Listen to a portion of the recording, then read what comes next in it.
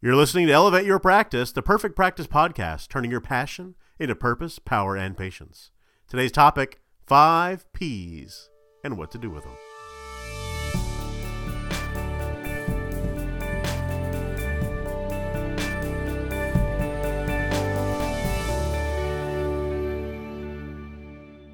Welcome, this is Dr. Franklin Luke. The 5 Ps are today's topic. And really the 5 Ps are your report of findings. This is your ROF. And so we have overcomplicated this thing. We have really screwed this thing up where patients won't start care because they're either confused, overwhelmed, or just tired of sitting there for hours or presentations or, a huge checklist of everything they have to do before they can start care. And really what they want is just to get well. They want to know that you have a solution. So the 5 Ps. Break this down. Now, remember that we have a core 4 area. Today, we're going to focus on the method. So we're going to give you real tactics that you're going to put on the ground today, and you can get running with them. This is really a fundamental different way of looking at a report of finding. And so one of the biggest things about report of finding is stop saying report of finding, because no one knows what that means besides you. Say, we're going to go over your results, and I'm going to have a game plan for you. That's what I tell every patient. Simple, clean, easy. They know exactly what I'm going to do. And so the first P, the problem. What is the patient's problem? The person coming in to see you, what is exactly, you can describe it, you know exactly what the problem is. That's number 1. Second P, the pain. On a visceral level, can you feel the pain? Meaning that, what are they no longer able to do? What would they like to do? What would life be like? Okay. And that leads into the third P, possibility. What would their life be like without X, Y, and Z pain, without being able to move or to walk or to have the headaches? And so this is a unique thing in chiropractic in that we try to kind of force our view on the patient. And this is really the point where you listen to them and you respond. It's a very organic way, in a very natural way. It's a very easy way to communicate.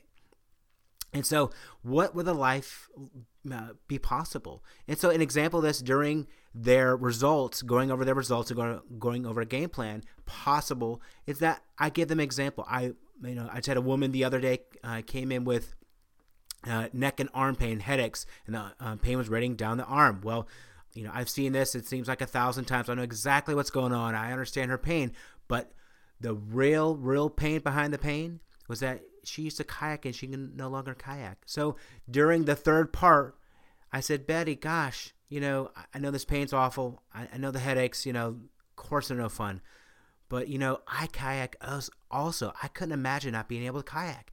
And I just told her, I can't wait to see the email or to get a picture in the mail or an update on your Facebook or a Facebook page about you kayaking. That would just make, my heart sing that day. And so I will tell patients, I can't wait to see the day when X, Y, and Z. And the reason why I say this is because this happens over and over in practice. And I love hearing and seeing these stories. And like, hey, doctor, I just want to let you know that I was able to do the 5K. I was able to, do my hobby, enjoy with my kids, all those things that really, make you want to wake up and go see, wonderful people, go to your practice.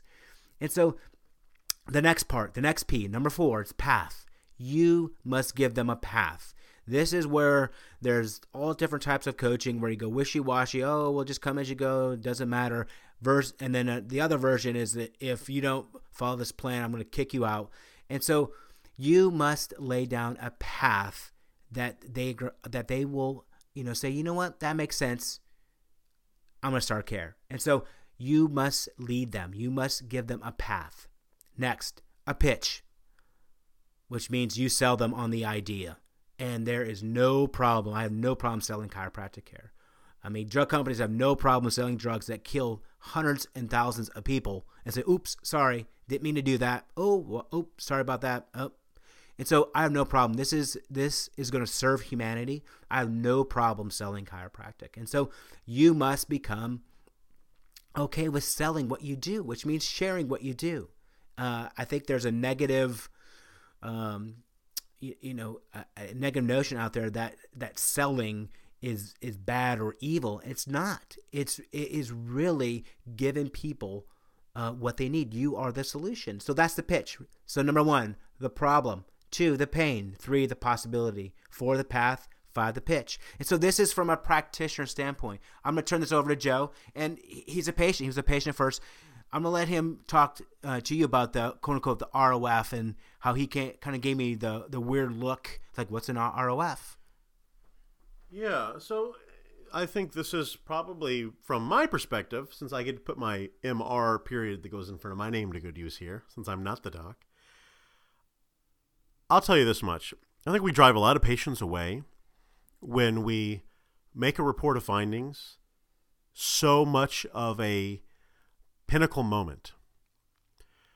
You know, I've watched a lot of like doctor dramas on TV, and they always seem to have that moment where all the docs come into the room, some reason the lights dim. There's that moment where the dramatic music stops, and they go over everything, and then it's some crazy process throughout the rest of the episode to actually do whatever to bring the person back. Don't do that.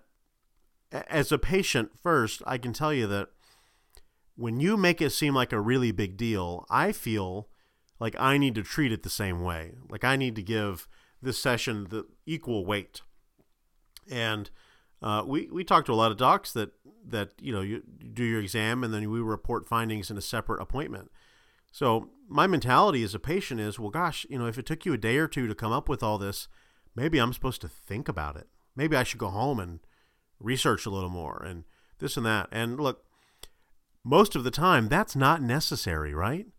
Most of the time, the report of findings is presenting a care plan we're very comfortable with from the practitioner's perspective of recommending, because it's something we do all the time. And it's only when we treat the process that way, like this is something we do all the time, and that it's beneficial, are your patients really going to understand what they should be doing next. They don't need to go home and research a bunch of things. They don't need to go to the library and check out a bunch of medical journals to go do research on this, that, and the other. Help them understand what's important, run through the P's, as Dr. Luke mentioned, and then get out of their way and make it really simple for them to move forward. Understanding that there are barriers to entry, it's your responsibility to lower them for your patients. So if you find that a lot of people are telling you they're going to go home and think about it, or they need to talk to their spouse, or they want some documentation, you've probably done a pretty good job of making it seem like they're on an episode of House. And I don't know that that's a good thing for any practice that we work with, at least. Maybe it is for yours. So sometimes it's helpful to get a patient's perspective. If your ROF is a really big moment and it takes a really long time, don't expect them to make a really quick decision to move forward with you. When you make it seem like something that you understand, you've got this and you're comfortable with it, and it's something that, you know, as a doc, this is my expertise, I know this and that, and I'm going to help you get through this. Here's the next step. Are you ready? That makes it a lot more sensible when they can tie into your process, what's important to them, and help them understand that you are the guide that's going to take them from where they are to where they want to be, not where you want them to be. You take them from where they are to where they want to be. And then you can also let them know a little further on that once you've taken them to where they want to be, guess what? There's another destination, which is where you want them to go, which is the vital next step. So I hope that insight's a little helpful.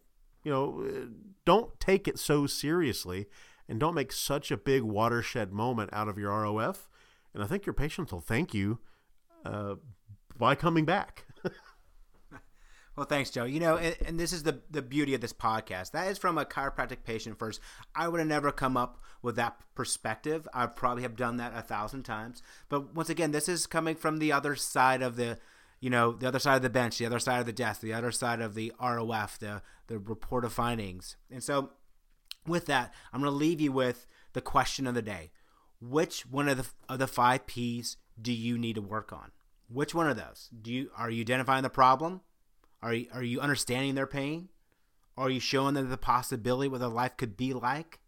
Are you giving them a crystal clear path? And then the pitch. Are you going to make it easy for them to say yes? Yes to your care. Yes to getting well. Yes to referrals. Yes, yes, yes, yes. Make it easy.